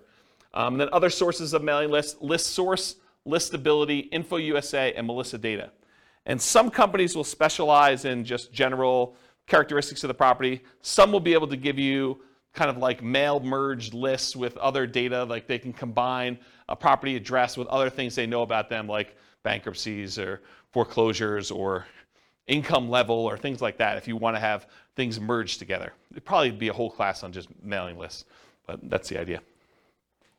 And then list hygiene, you're going to mail stuff, you're going to get things returned to you as undeliverable. So you got to do stuff with them. So number one, remove duplicates before you send them out. Use the National Change of Address, the NCOA service, to make sure that if someone moved, you get their updated mailing address. And then remove undeliverables as you get them back so that the next time you mail them, you have less undeliverables. If you really want to, you could go ahead and try to track down where the undeliverables should go. I never bothered to do that. I probably could have had, there's probably a whole business model of you just focusing on the people that that are doing the undeliverables, because I think a lot of investors would just not do anything with the undeliverable, so you could go focus on them if you want to. I personally would just send more mail, but that's me. All right, cool. Message. So what marketing messages will we be mailing? We already covered all those marketing headlines before. Now I'm going to show you some actual sample postcards. So here's one example postcard. The headline for this one is, do you need to sell a house in city name? The company name will buy your house from you on the day of your choice. You will receive the same money for your equity as if you listed and sold through the real estate agent. So they're taking off, 6%-ish, depending on what the market is. You pay no commissions or fees. I pay no commissions or fees, but I'm going to net the same as a real estate agent. Sounds like I'm paying a commission or fee. Sell your house on the date of your choice, full equity, no commissions, no fees. That's their marketing message. Has the company name, their telephone number, including an 800 number and a local number and their website address. And then on the other side of the postcard has their name, that they're part of the Better Business Bureau, which, by the way, you just pay a fee and you can be part of Better Business Bureau. Call today to find out how the company can buy your house and city on the date of your choice, any condition, model house or condemned, any price, mansion or shack, anywhere in the greater area, full equity, no commissions, no fees. Don't make another payments. Call today with their contact information there. That's a postcard. Here's another postcard, different one. Dear so-and-so. Oh, this is from me. This would be interesting. So my investor group is interested in buying your property located at blank in city. We buy several houses each month, and we're looking to buy more in this area. So what did I just do? I borrowed credibility, right? So if you're brand new and you're part of an investor group, maybe your investor group buys several houses, right? So now it's not necessarily you. If you're a brand new investor, you can do this. Should you have any interest in selling quickly and easily at a fair price, please call us at telephone number. If you get my voicemail, please leave a message for a prompt return call. When you're ready, I'd be glad to meet with you, inspect the property, and let you know exactly how much we can pay. You can also visit us at website address to submit a property information form and get the ball rolling. We have purchased hundreds of properties throughout our area since a date, so you may be a perfect solution for you selling your property. Call or visit our website to learn more about how we can buy your house as is on the date of your choice. Thank you. My telephone number, my name, my telephone number. I also have my website address there. And it says, P.S. if you're not interested in selling now, please keep this card for future reference. And then I make a disclosure at the very bottom in smaller font. Licensed broker and investor not intended to solicit properties already listed for sale. So this is an example of a postcard I would send through Click to Mail. Any questions on it? Here are some handwritten letters. Dear so-and-so, I'm currently looking to purchase a property in the blank county area. I've looked at several properties in the area, and I'm seriously interested in purchasing your house at blank. Do you really think they looked at properties in the area and that they picked mine out? Yeah, this is the challenge, right? Like, I think you lose credibility with this. A few good things to make an easier sale are, 1, the condition of the property is not important. 2, no realtor commissions. Why pay a commission if you don't have to? 3, I will pay cash and purchase in as-is condition with no bank inspections for termites, roof, electrical mold, etc. Is it really the bank doing that? Not really, but I'm being critical. I should be less critical. 4, our closing time is fast and flexible. You will not need to do any fix-up work if you are interested in selling. Please feel free to call me on my private toll-free number, which is this telephone number, and sincerely their name. What's that? It feels like an old letter. Do we say toll-free anymore? Yeah, probably not. Probably not, right? I think I do say area. Yeah. Here's another one. This one's not handwritten. It has a date and address and regarding a property address. Dear so-and-so, this company is interested in purchasing the property listed above. We will buy the property in its as-is condition. You will not have to make any repairs or improvements. We will make a cash offer to ensure there will be no problems with financing. You will not have to pay a real estate commission, and we will close around your schedule. Thank you for your consideration. If you're interested in selling the property referenced above, you can contact me directly at a local telephone number. Best regards, their name and their company name. Here's another handwritten yellow letter. This one was photocopied onto this. So, and then they had, you could tell the ink was different, so they would photocopy it, and then they'd write the name and the address separately. So everything else was photocopied, but then it was handwritten in the same ink color. So dear name, hi, my name is blank. My wife and I would like to, by the way, is this a male handwriting or female handwriting? Yeah, but it says my name is male name, right? I think you lose a little credibility there too. It's possible it's male handwriting, but this looks like female handwriting to me. Does it look like, anyone think it's male handwriting? No one in the room. Okay.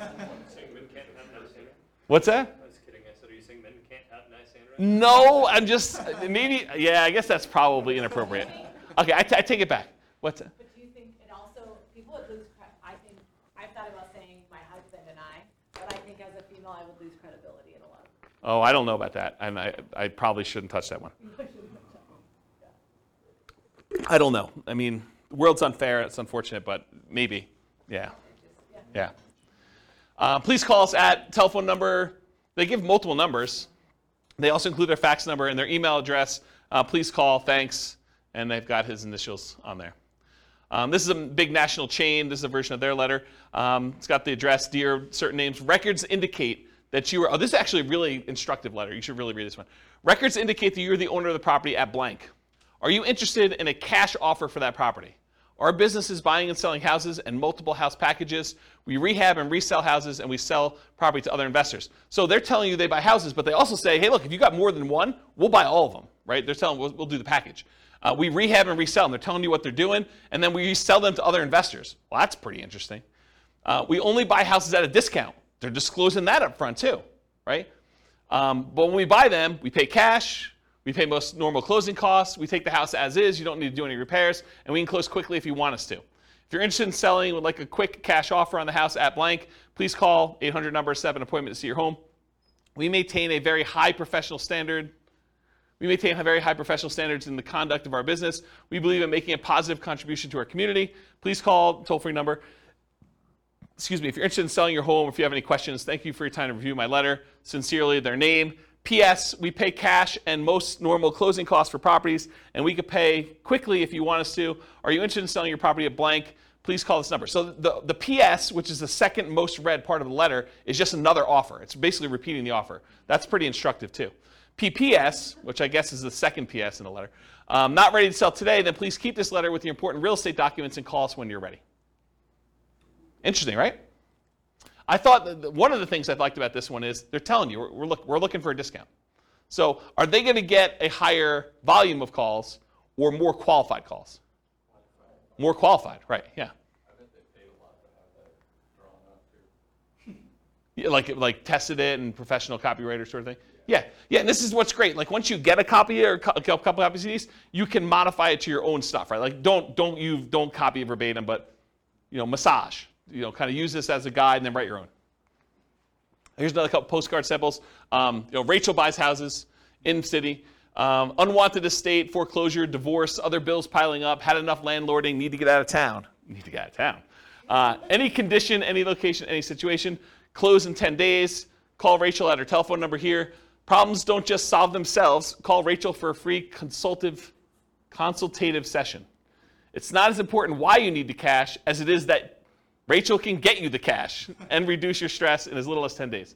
And then Rachel buys houses, says their address, any condition, any location, any situation, close in 10 days. Call Rachel at her telephone number. That's another example of a postcard.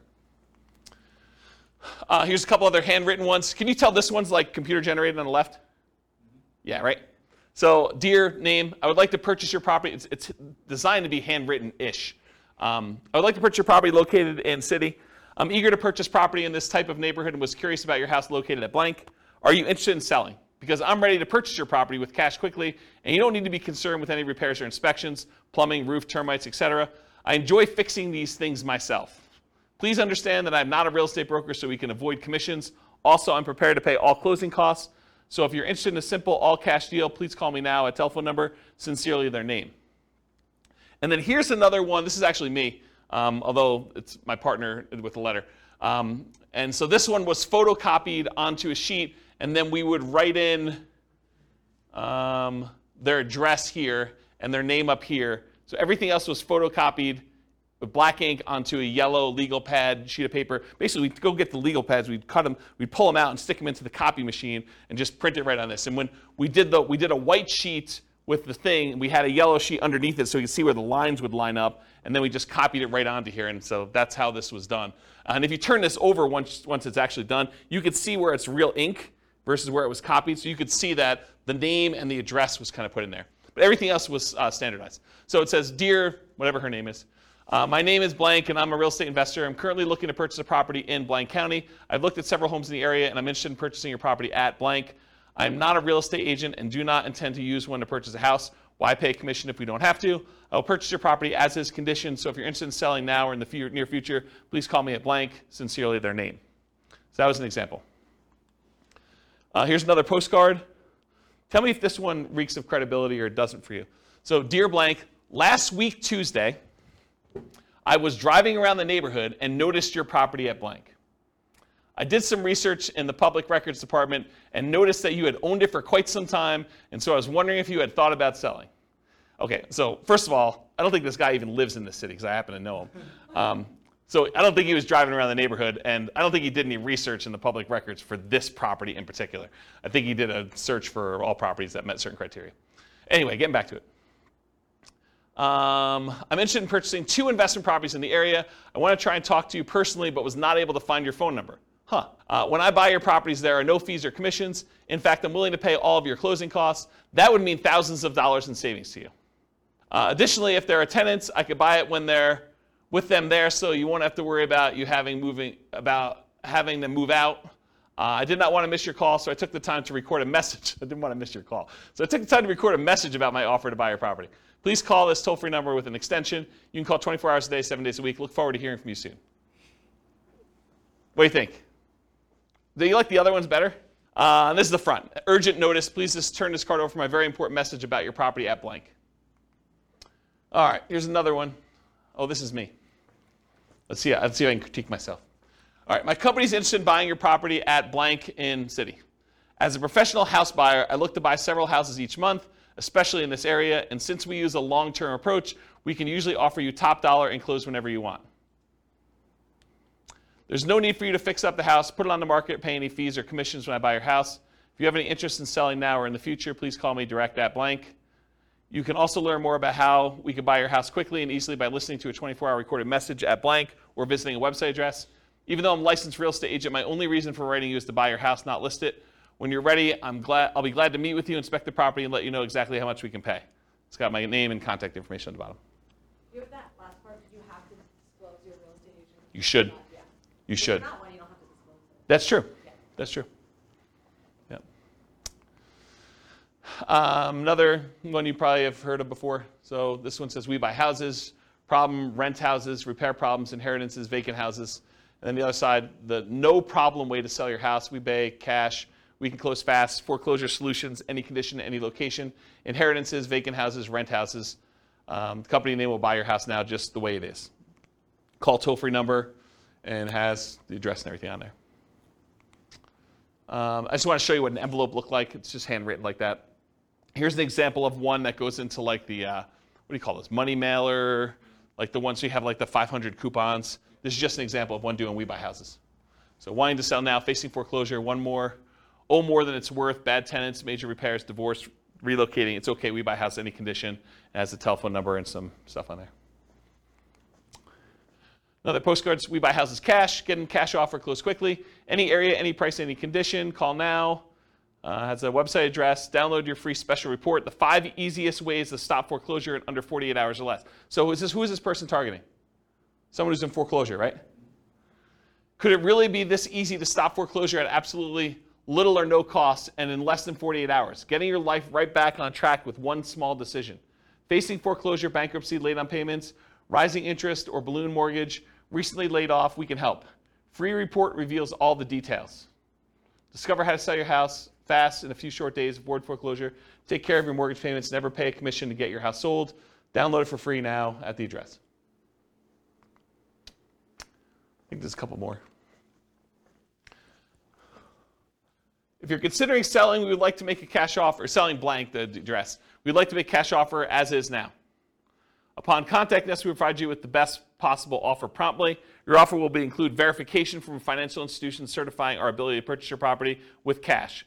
We can close within 72 hours or at your earliest convenience. So there you go, there's 72 hours. Over the past 10 years, we have bought houses from thousands of people in an honest and professional manner. If you would like to sell this one, that you sell this or any other property you own, please contact us at telephone number or visit us at a website address. There are contact information there. And apparently they're operating in a whole bunch of cities because they listed them all at the bottom. Here's another one. This is more like a form. Fill this out. Dear homeowner, very generic. We are investors who buy and sell houses in city area.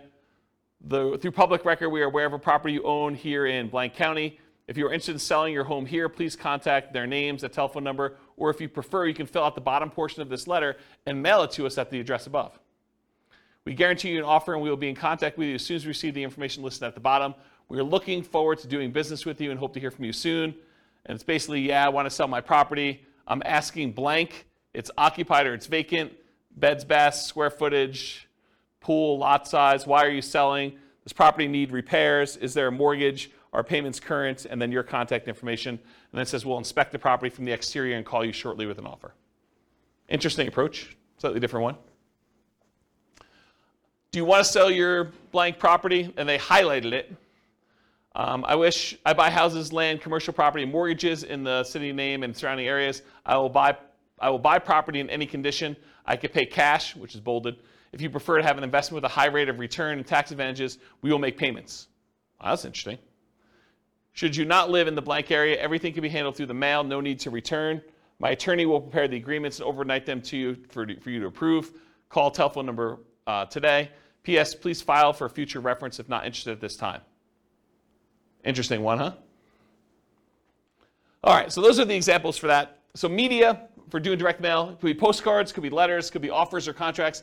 I don't really have a lot of time to go into detail, but I did do a test where I sent unsolicited, just actual contracts, full-on offers, signed by me to buy properties based on a formula based on the assessed value. So I know what the assessed value in the MLS and the public record data was.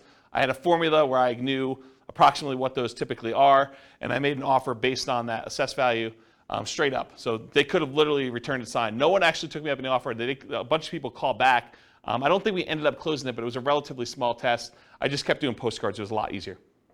Why? Do you think people thought it was like fraud or something? I think there's probably some of that. And so the question was, did people think it was fraud? I think probably some people thought it was a little fraudulent. I think also, people are confused by contracts. It was like a 4-page offer. And they're like, what is this? What am I doing here? And so I think, this is like the 1-step versus 2-step example. That was 1 step in it, right? I'm sending you an offer. And I think most of the time it works better to do 2 steps. Just warm them up to the idea.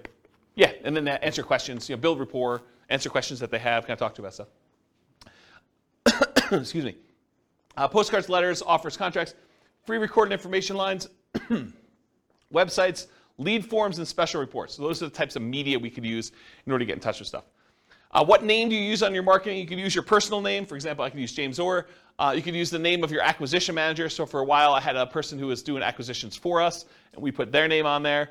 A pseudonym like Jimmy Orr or Jim Orr. If anyone calls me Jimmy or Jim, I know you don't know me, right? Because that's not my name. My name is James.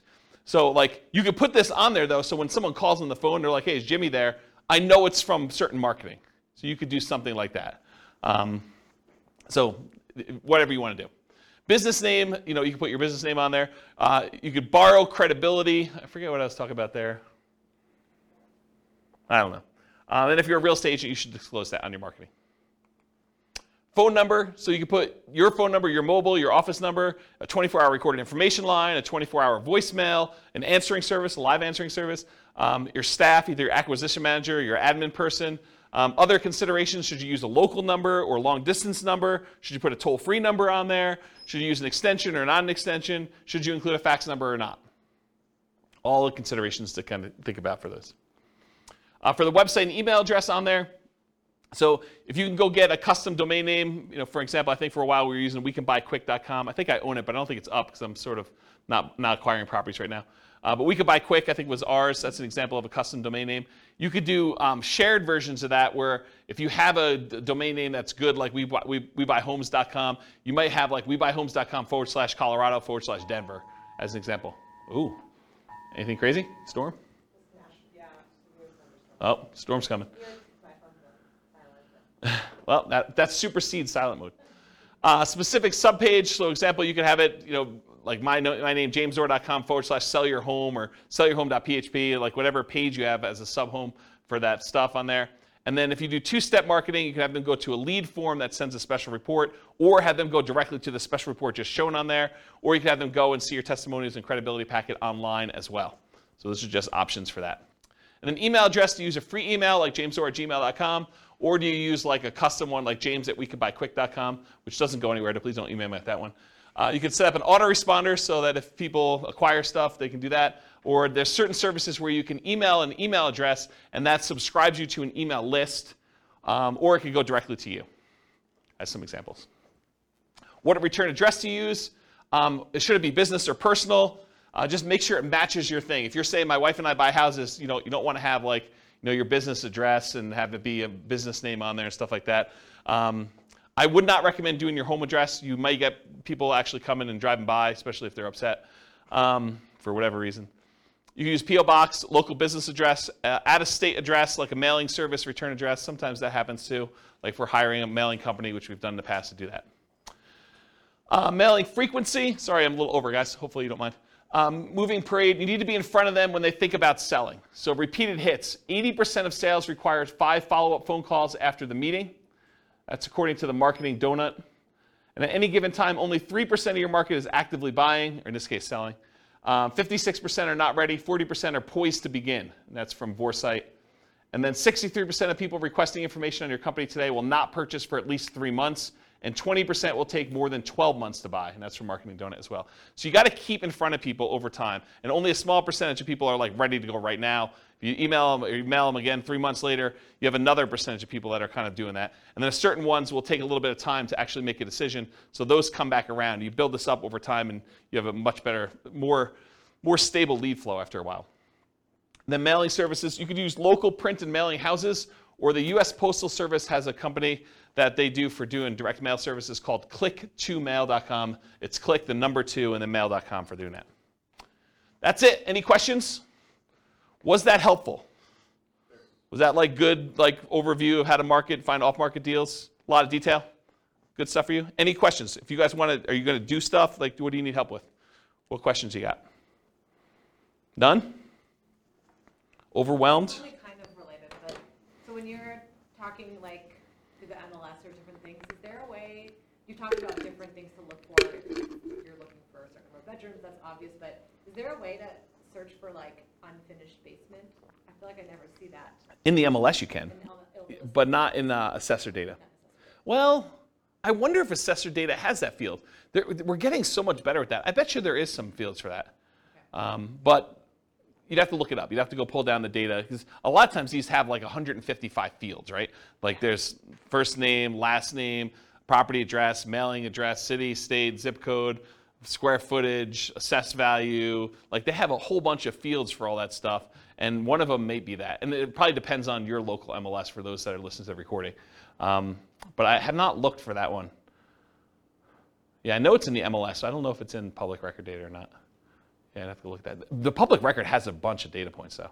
They have a whole bunch. Yeah, you're looking for like opportunities to do like fix up a basement or something. Yeah, like, yeah. Yeah, like we were talking last week, I'd asked you, I think, about, I forget which one it was, nomading, fix and flip to nomad, yeah. Or whatever.